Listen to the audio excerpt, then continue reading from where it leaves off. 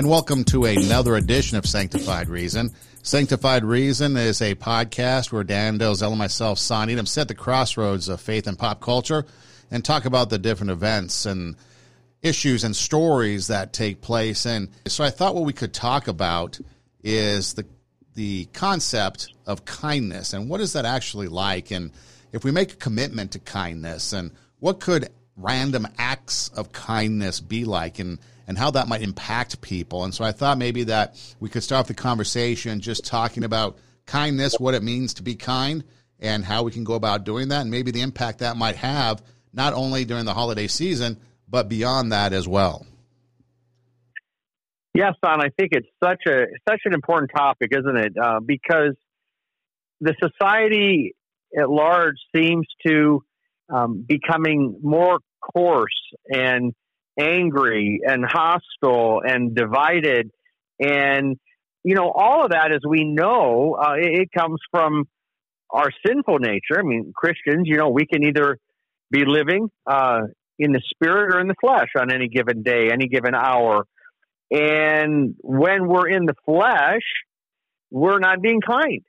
We're not acting like Christ. We're not encouraging someone with the kind of love and focus that God wants us to give to people. So, yeah, I think it's a great topic, Son. It's needed more than ever. We all need it. Like you say, the world kind of talks about random acts of kindness. It's interesting, for the Christian, it's part of our calling. We don't have the option. Let me choose whether I'm going to be kind or not. I mean, once we, started following Christ, we committed ourselves to allowing the Holy Spirit to flow through us and have His way in our lives. And the fruit of the Spirit, the 9 things listed in Galatians 5, are love, joy, peace, patience, kindness, goodness, faithfulness, gentleness, and self-control. So the 5th one is kindness. And it's needed, like I say, probably more than ever before. And there is an element, obviously, of human kindness a person can display without being a Christian. Obviously, there are kind people who don't know the Lord. They treat others with respect and with kindness. But, as Christians, we are called to be kind for a specific reason.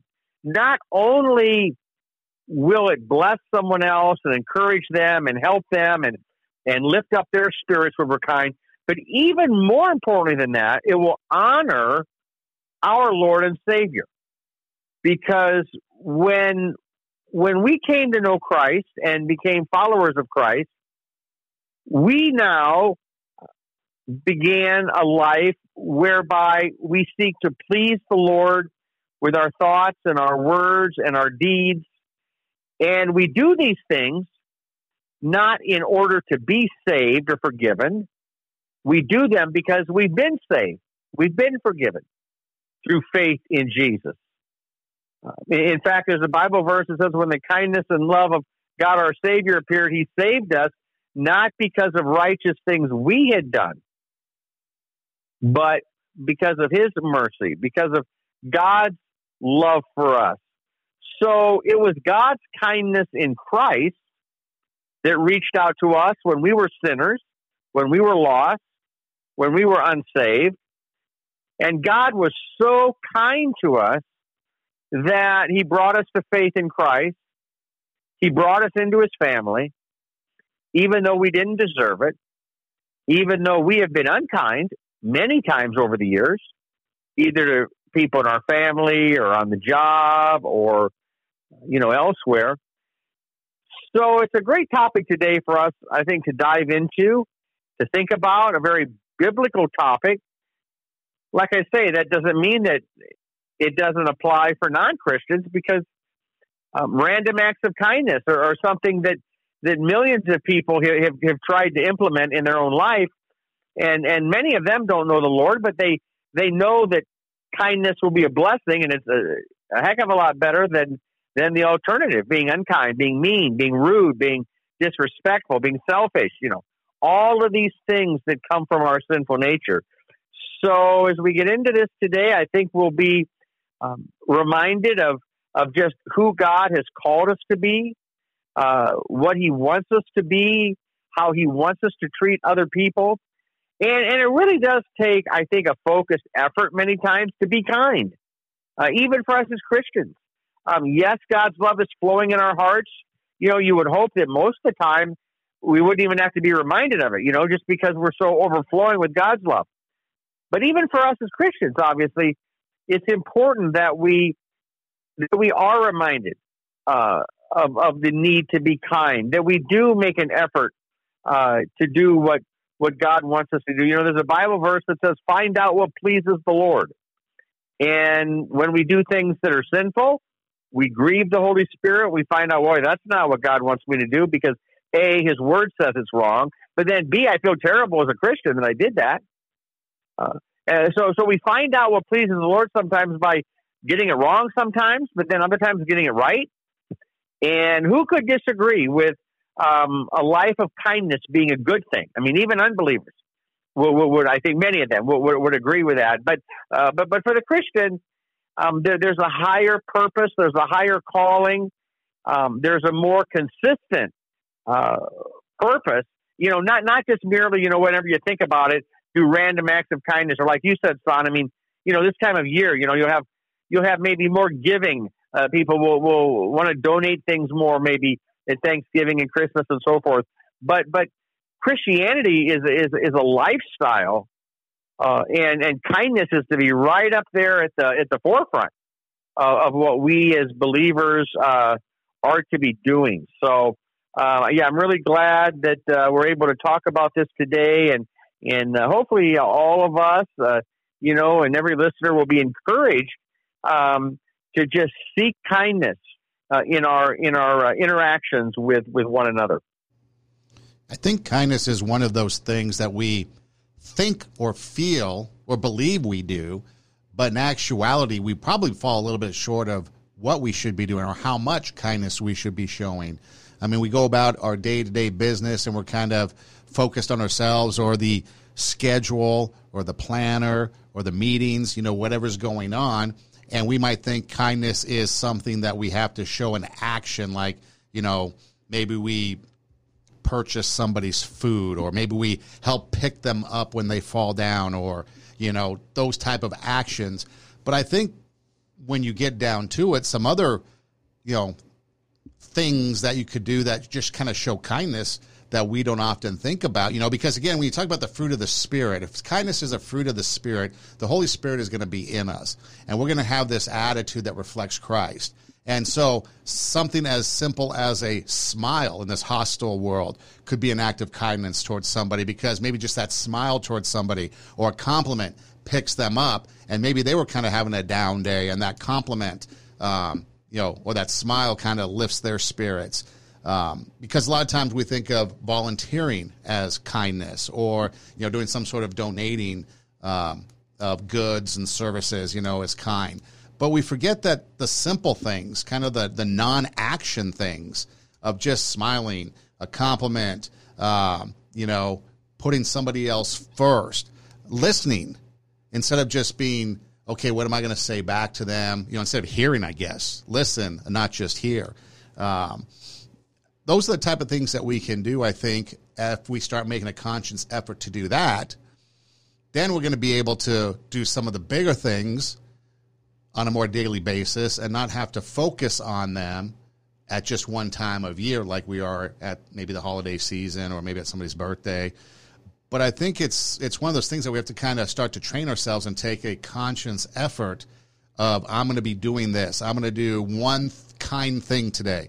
Maybe the next day I'm going to do maybe 2 kind things today, or maybe it's a week or a month, just to get ourselves in condition, because at first we're going to maybe be gung-ho about it because we do want to be Christ-like, be kind one to another, tender-hearted, forgiving one another, even as God for Christ's sake hath forgiven you, as the Bible says. So we're going to want to do it because the Bible tells us to be kind, but even if we just kind of get out of that, okay, I have to do it because, or I want to do it because, but sometimes it's hard because my daily life is going and I've got all this other stuff going on, all these distractions and things. If we get to just the simplest of things, the smile, the compliment, the hello, the, actually paying attention when somebody talks, those little things, then I think that could be a foundational step to then doing some of the other things that we might have a desire to do, but sometimes think we can't because of our day getting in the way.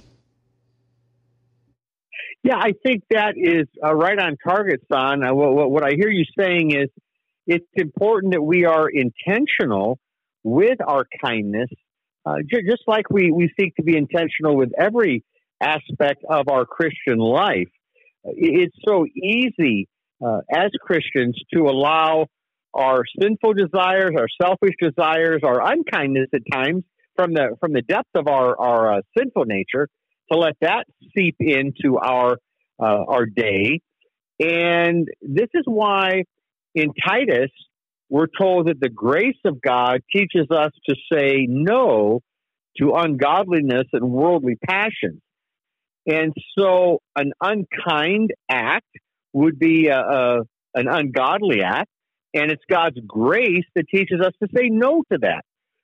So when I'm tempted to get short with someone who was short with me, or criticize or say something that shouldn't be said, or treat someone in a way that maybe we feel like they deserve to be treated, rather than the way God wants us to treat them, all of these are opportunities for us to say no to ungodliness, to unkindness, to selfishness, to rudeness, and it really is a heart issue, isn't it?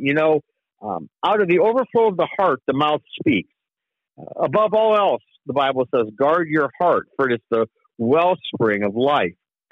So when our heart is in a good place, we find ourselves being, quite kind to others.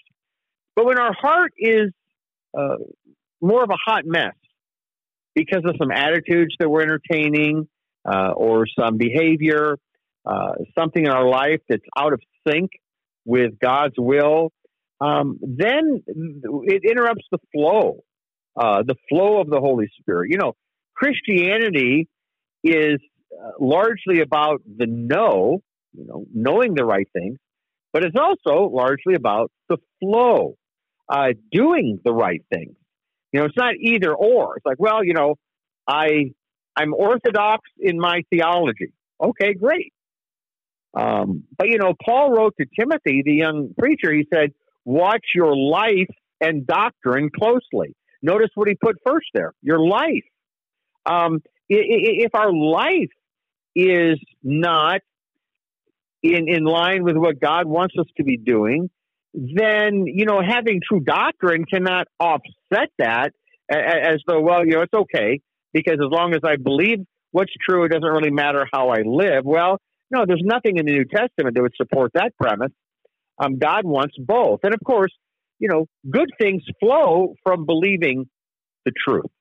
The truth produces obedience. It produces the fruit of the Spirit, the love, joy, peace, patience, kindness, etc. So it's about being in the flow. It's about saying no to the sinful things. And when we do mess up, to confess that to the Lord, to go to God and tell God that we're sorry and ask Him to forgive us, which of course He does. And we live under His forgiveness 24/7. But it's still important that we confess our sins to God and then receive that forgiveness. And then, of course, that we give that forgiveness. If we block the flow of forgiveness that God has given us, but we refuse to give it to someone else, then how can God use us? In fact, it gets even worse than that. I mean, what did Jesus say? If you don't forgive men their sins, Jesus said, then neither will my Father in heaven forgive you your sins. So, I mean, if you block the flow of forgiveness toward others, you're then essentially blocking that flow from God to you. You're saying, I don't want my life to be about forgiveness. But if that were to be a person's attitude, then really what they're saying is, I really don't want Christianity to be part of my life. Because when you stop and think about it, son, I mean, what lies at the heart of Christianity more than forgiveness? It's interesting that the holidays tend to present some unique challenges for people, including Christians, because the holidays tend to bring family members together, sometimes in situations where you haven't maybe been together for months. Maybe that's the only time of the year. And it really does present times where grudges that are being held, animosity is being held, all these things kind of come to the surface, and it makes it challenging. It makes it very challenging. What I like to tell people is, I mean, even when you don't have warm, fuzzy feelings for someone, you can still pray for them. And that will help to keep your heart free from resentment, free from bitterness, free from an unkind spirit. Because if we hold a grudge in our heart, if we judge someone else and look down on them as though, we're better than them, that's then where we start to get out of the flow. That's where the heart can start to become hard. Yes, even for the Christian. Why else in Hebrews? Would we read today, if you hear his voice, do not harden your hearts. And that actually was quoting an Old Testament passage when God's people were, floating back and forth between obedience, disobedience. And they weren't staying in the flow. Now, we have an advantage now living in New Testament times. God has poured out the Holy Spirit upon us. The Holy Spirit dwells within us. Our bodies are temples of the Holy Spirit. He's producing fruit in us. Jesus is the vine. He said, I am the vine, you are the branches. If a man remains in me and I in him, he will bear much fruit. So remaining in Christ is walking closely with Christ, praying often to Christ, confessing our sins to the Lord, and then saying no to those things that are not Christ-like, that are not godly, that are not wholesome. And that's a daily challenge, of course, but that's our calling. And it's easy to see why a lot of people want nothing to do with Christianity. It's easy to get saved, redeemed, justified, born again, and forgiven. That's easy. You repent, you believe the good news, you're in. You're saved.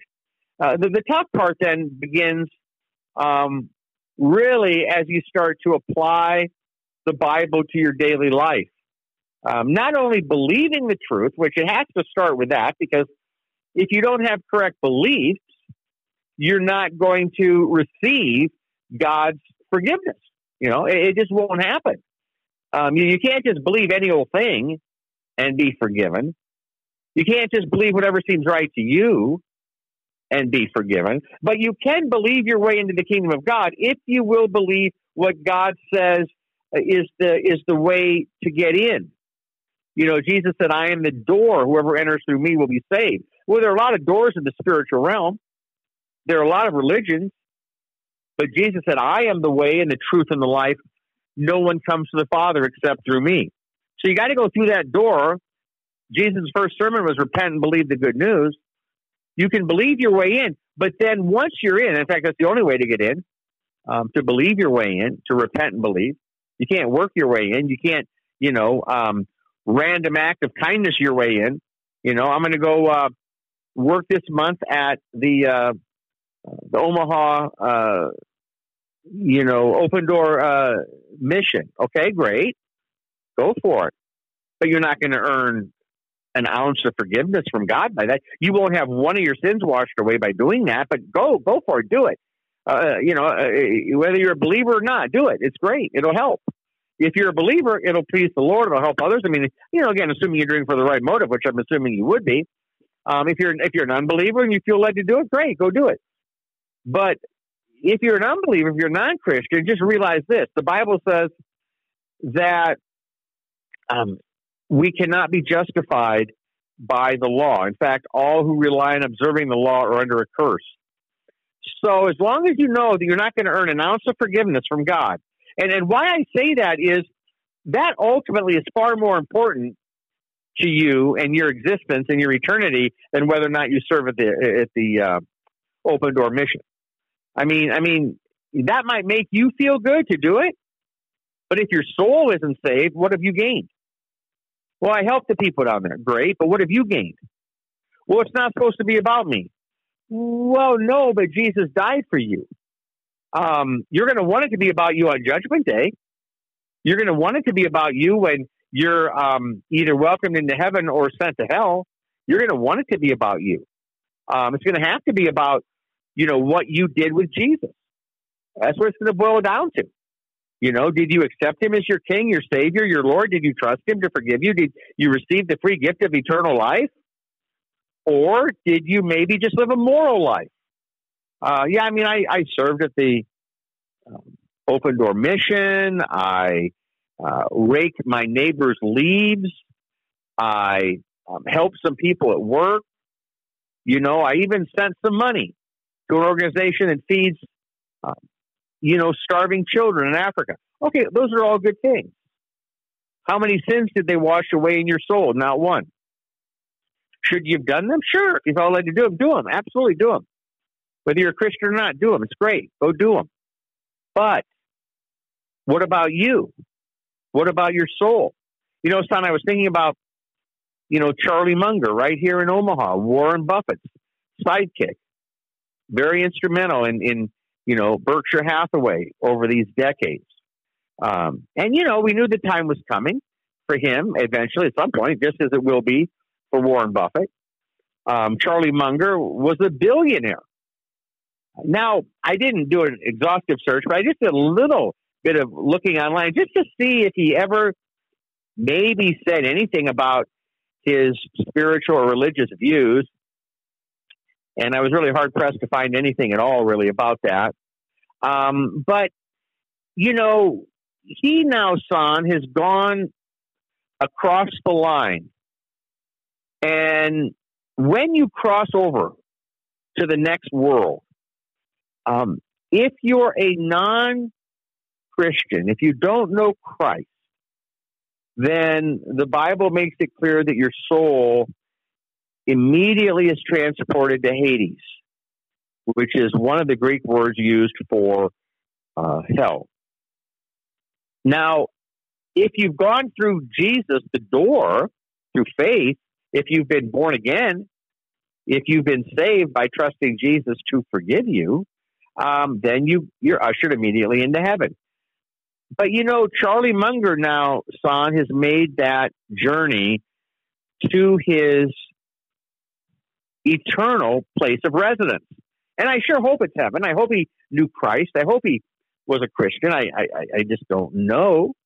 But what I am thinking about as it relates to him, son, is all of his billions of dollars. In Proverbs, it says, wealth is worthless in the day of wrath, but righteousness delivers from death. And in the New Testament, it says this righteousness from God comes through faith in Jesus Christ. So the righteousness that delivers from death, it ultimately is Christ's righteousness covering your sins as a believer. And then you were motivated as a believer to go out and do different things and live in a righteous way. And that's all great and important and good and part of the Christian life. But the righteousness that saved your soul is not your own. It's the righteousness of Christ. So Charlie Munger now, he had 99 years, longer than a lot of people get, to, really decide what he's going to do with Jesus. And I did, somebody told me here in the last day or so that maybe he was asked at one point, son, about his spiritual views. And if I got this right, he maybe just said, well, I don't talk about that. Okay. But you die with billions of dollars and you don't take a dime with you. So it's just a good reminder, I think, son, to every person who is wise enough to consider it. Really, really think about what Jesus meant when he said, what does it profit a man if he gains the whole world and loses his soul? Because if Charlie Munger died without knowing Christ, what have his billions done for him? What have they gained for him? How are they helping him now? They're not. They're not helping him. In fact, the Bible talks about how hard it is for a rich man to enter the kingdom of heaven. Because what a lot of rich people tend to do is put their focus on their wealth and where your treasure is, there your heart will be also. You have to think about all that stuff and accumulate it and fix it and all these things. So materialism and wealth have taken many people away from the Lord because they've essentially made those things their God. Now, I don't know with Charlie Munger, but one thing we do know is this, son. The Bible says it's appointed unto man once to die, and after that, the judgment. So wherever Charlie Munger's soul went as he died, and it was only one of two places, he will stand before the Lord on Judgment Day. And wherever he went, wherever he's at right now, he'll be going back there after his appearance in court. It's like you go to the county jail, and everyone who's died up until this point, son, is if they're in Hades, then that's the county jail of hell. If they're in heaven, obviously, then that's that's paradise that Jesus said that the one thief on the cross would go to when he died. But then Judgment Day will happen. For we all must appear before the judgment seat of Christ. And as believers, we don't have to have any fear of that day because our sins are forgiven. And I hope that Charlie Munger's were. I hope that, and who knows? Maybe son. I don't know the final hours or final days of his life. I don't know how sick he might have been. I don't know maybe who has shared the gospel with him over the years, or maybe did in the final days or hours. I'm hopeful. I'm hopeful that even though maybe he never, to my knowledge, never talked about anything like that, maybe there was something there that few people realize. I just don't know. But that's going off a little bit from the kindness topic that we're on today. But hey, son, how many times does somebody that wealthy in your community die and go to heaven? Nobody's more well known in Omaha than Warren Buffett. This is his sidekick. So it's quite significant that Charlie Munger has now crossed over. And it will certainly be significant when that happens to Warren Buffett as well. But we just keep praying, for people to come to know Christ because he truly is the only way to the Father, the only way to heaven. Well, and I think that some of these people, you think of Bill Gates and some of these other rich people, who have said that when they die, they're going to give away their fortune. They're not going to pass it down through inheritance, but they're going to give most of it away. And I think to them, that's probably them being kind, giving away their fortune. You talk about a guy here that's worth $2.3 billion. Matthew Perry recently passed away. He was his net worth, I think, was $120 million. And I don't know what's happening to these estates, but you hear these other people talk about wanting to give their money away to charity, and so maybe that's their thinking of what kindness is, and yet they don't realize that type of kindness, although it might benefit other people, it's not going to benefit their soul. And so maybe that's what they're relying on, with their feel good. Okay, this is going to be my dying last thing that I'm going to do for, society and for the world, is give away my money and hope my money then becomes or is used to help the world. And yet what they don't realize is once they cross over on the other side, there's a whole different eternity that's waiting for them. I think oftentimes, too, people think about legacy. You think about these rich people and the legacy that they want. But then when you think about other people and their legacy, like Mother Teresa, and how she went to, basically to live in poverty, really, to help people. And maybe other missionaries that weren't full of riches. In fact, some may have given their lives. We've talked about, those type of martyrs before. People have gone to bring the gospel to all the nations. And, that's kindness. That's kindness that could stretch other people into all eternity. And so it's just kind of a fascinating thing how when the Bible talks about when, the rich man getting into heaven versus the camel going through the eye of the needle, kindness, and what they think kindness is and what the riches are versus what, some other people do. They give up their riches to go and try to spread the gospel. And that is an ultimate form of kindness, an ultimate form of loving other people, putting your life ahead of others because you want to spread the gospel, because you want to share with them a message for all eternity. And so, I don't think it's too far-fetched to kind of compare what some of these rich people are doing with their money when they pass, or the fact that they can't take it with them, but hoping that, maybe their legacy lives on by giving it away. Because the one equalizer when it comes to kindness, though, is time.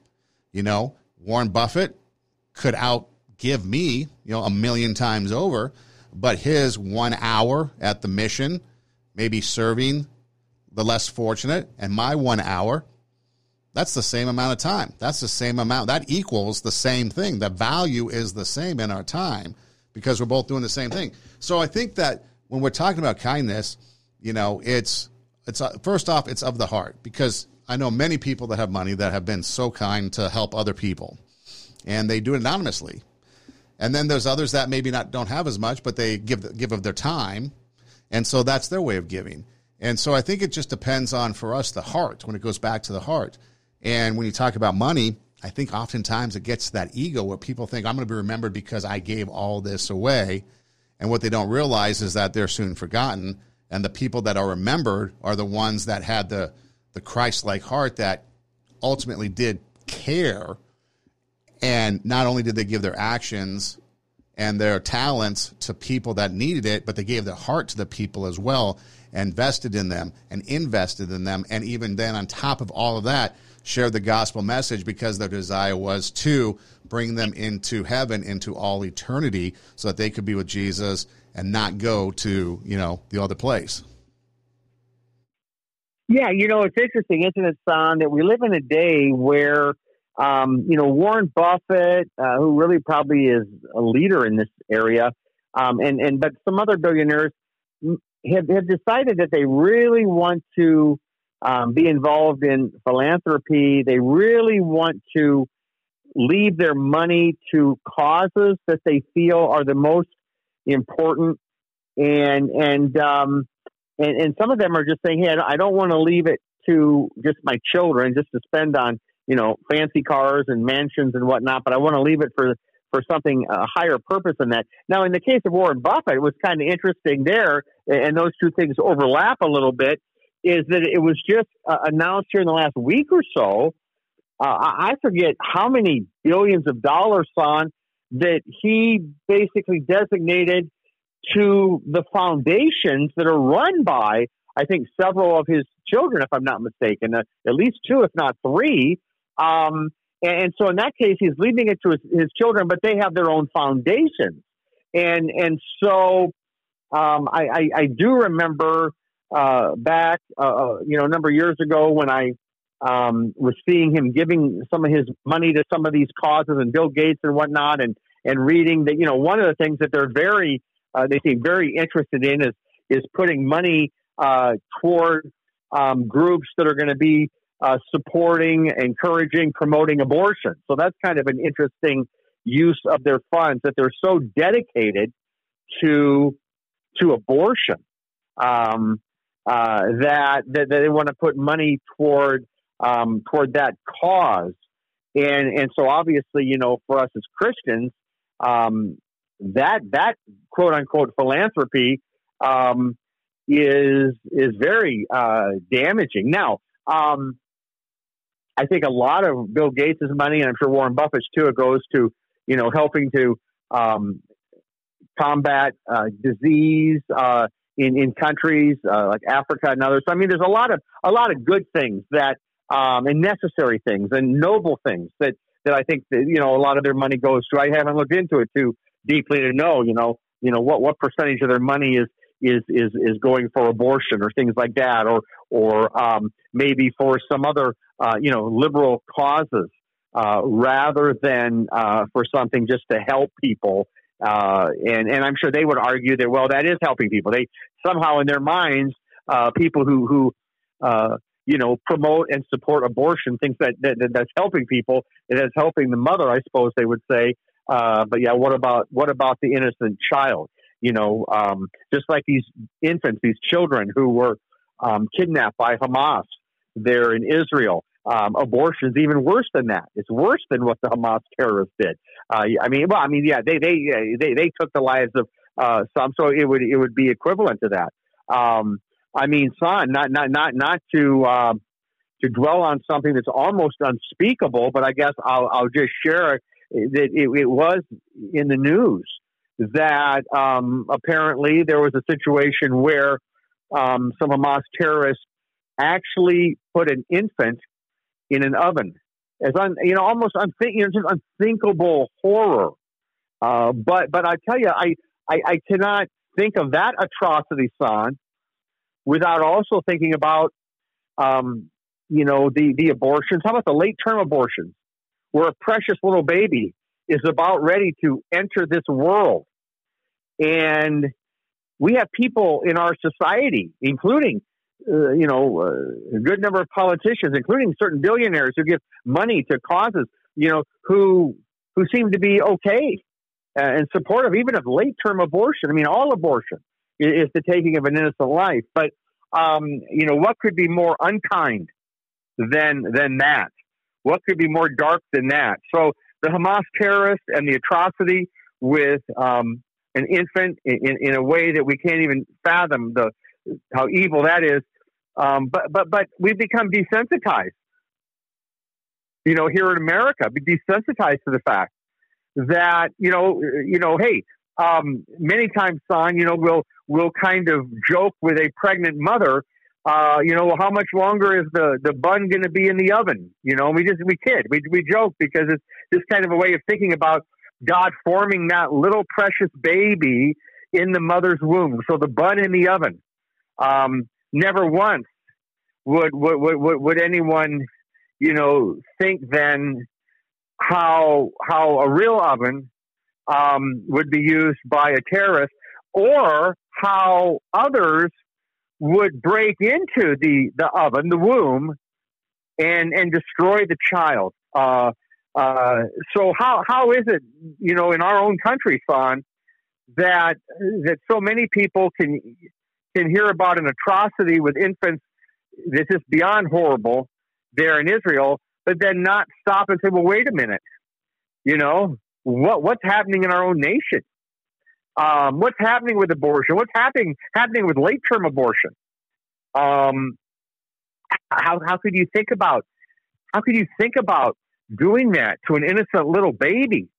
Wasn't it Hillary Clinton that refused to condemn late-term abortion here? Not even too many years ago, maybe in the last year or two. I don't know. Any politician. Not just to pick on her, but any politician who cannot denounce late-term abortion, well then, why would they denounce Hamas and the baby in the oven? Is it any different? What's the difference? I don't see any difference between the two. If you have a baby about ready to be born, and you're going to try to justify going in there and destroying that child and taking their life, and of course they're going to suffer pain, and then they're going to die. Now, the only consolation, son, is that we certainly would have, I believe, many biblical reasons to believe and to just have the hope that child is in heaven now. I don't find anything in the Bible. I don't find one verse in the Bible that would suggest that an unborn child or a little baby, a little child, that loses their life, is somehow now that God is going to condemn them just because they have a sinful nature. Yes, we're all born with a sinful nature in that sense. In sin did my mother conceive me. Yes. The question becomes, though, you look at how Jesus took little children in his arms. There's nothing in the Bible, son, that I don't believe there's one thing in the Bible that would suggest that these little ones now are going to go to hell rather than to heaven. So that's the only consolation, I would say, with abortion. Now, the Bible doesn't address it, okay? The Bible doesn't address it. I mean, not in any real direct way. And so we just have to look at what the Bible does say about how God wants everyone to be saved and to come to a knowledge of the truth. And how certainly God, in His infinite wisdom and mercy, will do the right thing in every single case. You know, people will often ask, well, what about those who've never heard the gospel? Well, you know, Romans talks about how, men are without excuse because you can see God by creation. So I certainly don't put, aborted babies in the same category as people in other countries who haven't heard the gospel. But again, that's way above my pay grade. That's the Lord's call. He's the judge, not us. My only point in even raising this issue was as we think about abortion, I just truly believe that because of the nature of God, that this little baby who hadn't even yet entered the world, God loves that little baby. God loves that little child. God loves all little children. God wants everyone to be saved. So when a teenager or an adult hardens their heart to the God of the universe, doesn't seek the Lord, I mean, or even worse than that, they reject the gospel outright. I mean, son, those people who hear the gospel and reject it, they are without excuse. I mean, I'll admit, you've got people in other countries who've never heard, and that's hard for us to wrap our mind around. It's like, well, it doesn't seem fair. They never heard. Well, God will be fair in every case. And the other thing is this, son, the Bible makes it very clear. There are different degrees of punishment in hell. Some are going to be punished more severely than others. The Bible makes that very clear. So, God is the one who has all the answers on this, who decides everything, who wants everyone to be saved, who sent His Son Jesus to die for everyone, who covers the sins of those who trust His Son. And when we talk about aborted babies, they never had an opportunity to trust. So anyway, I think that even in the case of abortion, I would be very hopeful and believing that these little ones are coming into heaven. That's just everything that I would see as being consistent with God's character, who the Lord is, and the fact that He wants everyone to be saved. Because He is a kind God. I mean, look at Jesus. Look how kind He was, son, to all the little children. Look how kind. He was kind to the prostitutes and the tax collectors. But he called them to repentance. He called them to repentance, but He was kind. Now the people He was the angriest at were the religious leaders who were hypocrites. The Jewish leaders who rejected Him. And He had a lot of harsh words to say for them. But for the little children, it was always one of open arms. Jesus had an open arms approach, and He loved the little ones. People one time, they were bringing babies to Jesus to have Him bless them, and the disciples, kind of rebuked the people like, oh, you're wasting our Master's time. He said, hey, no, he called out His disciples. He said, hey, let them bring the little ones to me. If you don't enter the kingdom of God like a little child, you'll never enter in.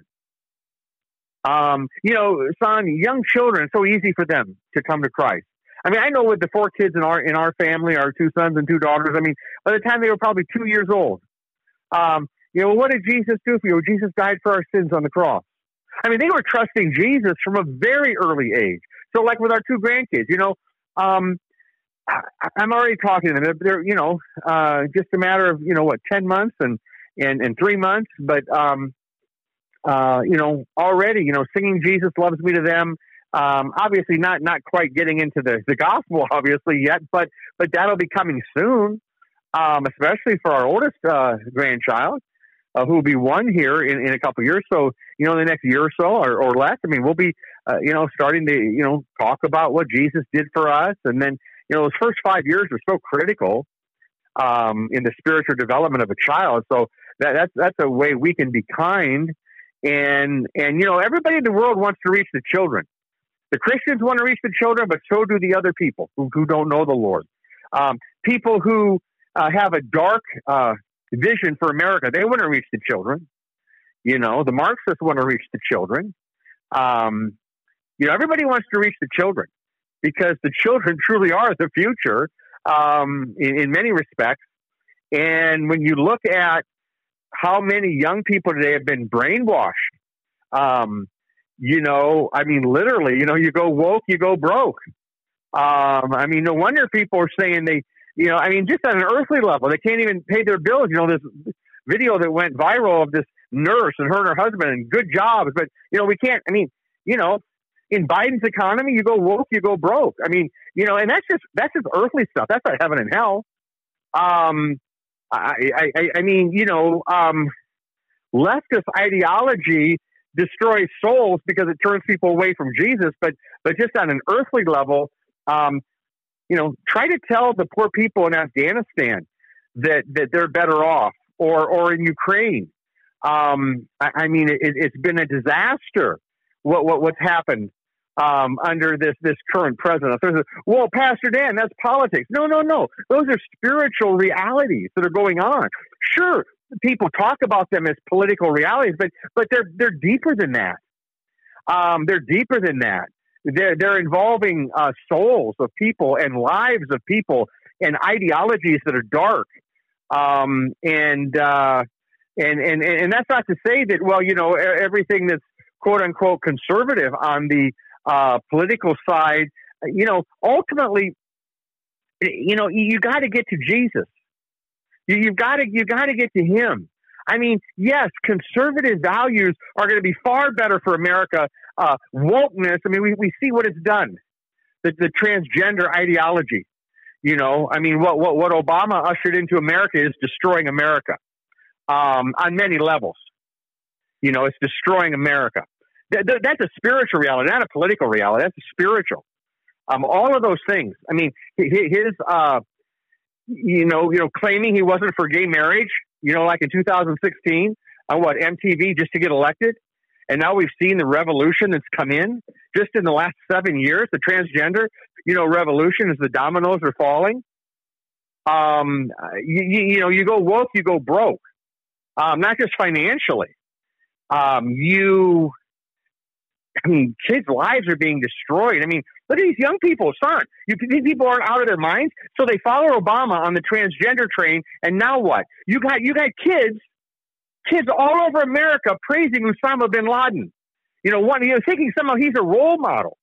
You've got kids on college campuses that are shouting pro-Palestinian, chants after what the terrorists did to Israel. People have lost their minds because you go woke, you go broke. And Obama brought in a lot of that. He brought in a lot of that. A lot of that is on his shoulders. He has a lot to answer for, to the Lord on what he ushered in. And they thought, gay marriage, we can get by with this. No, you cannot promote gay marriage without it going much further. And it has. It's gone much further. You go woke, you go broke. The whole thing is just, blown up. And Obama was a false prophet. No, he's a president. No, he was a false prophet. He was getting into things that are deeply spiritual. And these college campuses, son, that are so rabid with their leftist ideology, that is a spiritual dynamic. You're telling me Harvard, that began hundreds of years ago, the Ivy League schools to spread the gospel, and now you look at what they're doing. You look at what they're about. You go woke, you go broke. It's just absolutely dark. It's spiritual. Way more than political. It's spiritual. So, if you're going to vote for a president, do it for spiritual reasons. Not that he's going to be the theologian in chief, but who is he? What sort of policies is he most likely to implement? Just take abortion. I mean, if you can endorse the killing of babies, I mean, that's a spiritual position that is terrible, horrible. Every bit as horrible as what Hamas is doing to babies, and especially when you get in a late term abortion. And yet people would look at Hillary Clinton and think, well, that's respectable. Or, that she is as a politician, let's say. No. These young people, son, who've been brainwashed by leftist ideologies, it's all spiritual. At the root of it, it is dark, it is spiritual. And whatever happens with America, I mean, at the end of the day, son, there's going to be heaven and hell.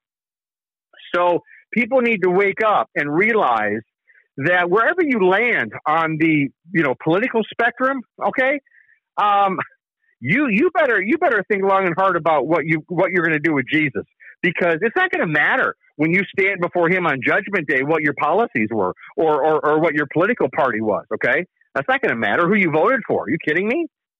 Did you vote for Jesus or not? Were you following Christ or not? Were you forgiven of your sins or not? And so I come back to Charlie Munger. And even when Warren Buffett, at the end of the day, it's not, what were their political views? It's what did they do with Christ? Because that's the only thing now that matters for Charlie Munger. His billions mean nothing. They mean nothing because he's either in Hades today or he's in paradise. And I hope he's in paradise. And I hope every aborted baby is in paradise today. I have many reasons to believe that they are, but the Bible doesn't really address that. It's clearly as we might like.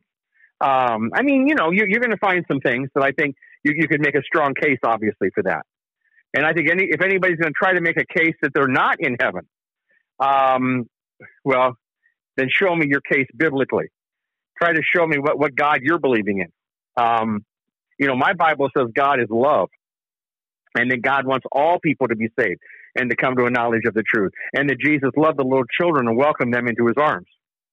So there's a lot going on in the world. You go woke, you go broke, you reject Christ, you're lost forever, and you can die with billions of dollars like Charlie Munger. You can live to 99. Everybody wants to live a long life, son, and things. Wait. Well, what about eternity? Where will you spend eternity? That's what matters in the long run. But people get blinded by the money and by everything else. And, I even wrote an article. I don't remember if we talked about it on the podcast or not. We may have a while back, but about, Warren Buffett and his, portfolio and so forth. And so there's a lot to consider, But, aren't you glad? That we know the Lord, because without him, we would be lost. We would have no future and no hope. Dan Delzell with us as we discuss the issues that come across the intersection of faith and pop culture. And Dan, we appreciate your time and your insights into these conversations that we have, and we look forward to many more, God willing. Well, I sure do as well, son. Thank you so much. And for those of you listening, check out our website, radiowarp.com. That's radio, W-A-R-P, radiowarp.com. Just click on the Sanctified Reason podcast logo, and our past shows will pop up. We're also on the hosting site Podbean, or you can just internet search us on your internet site, Google, Yahoo, whatever, and the show pops up.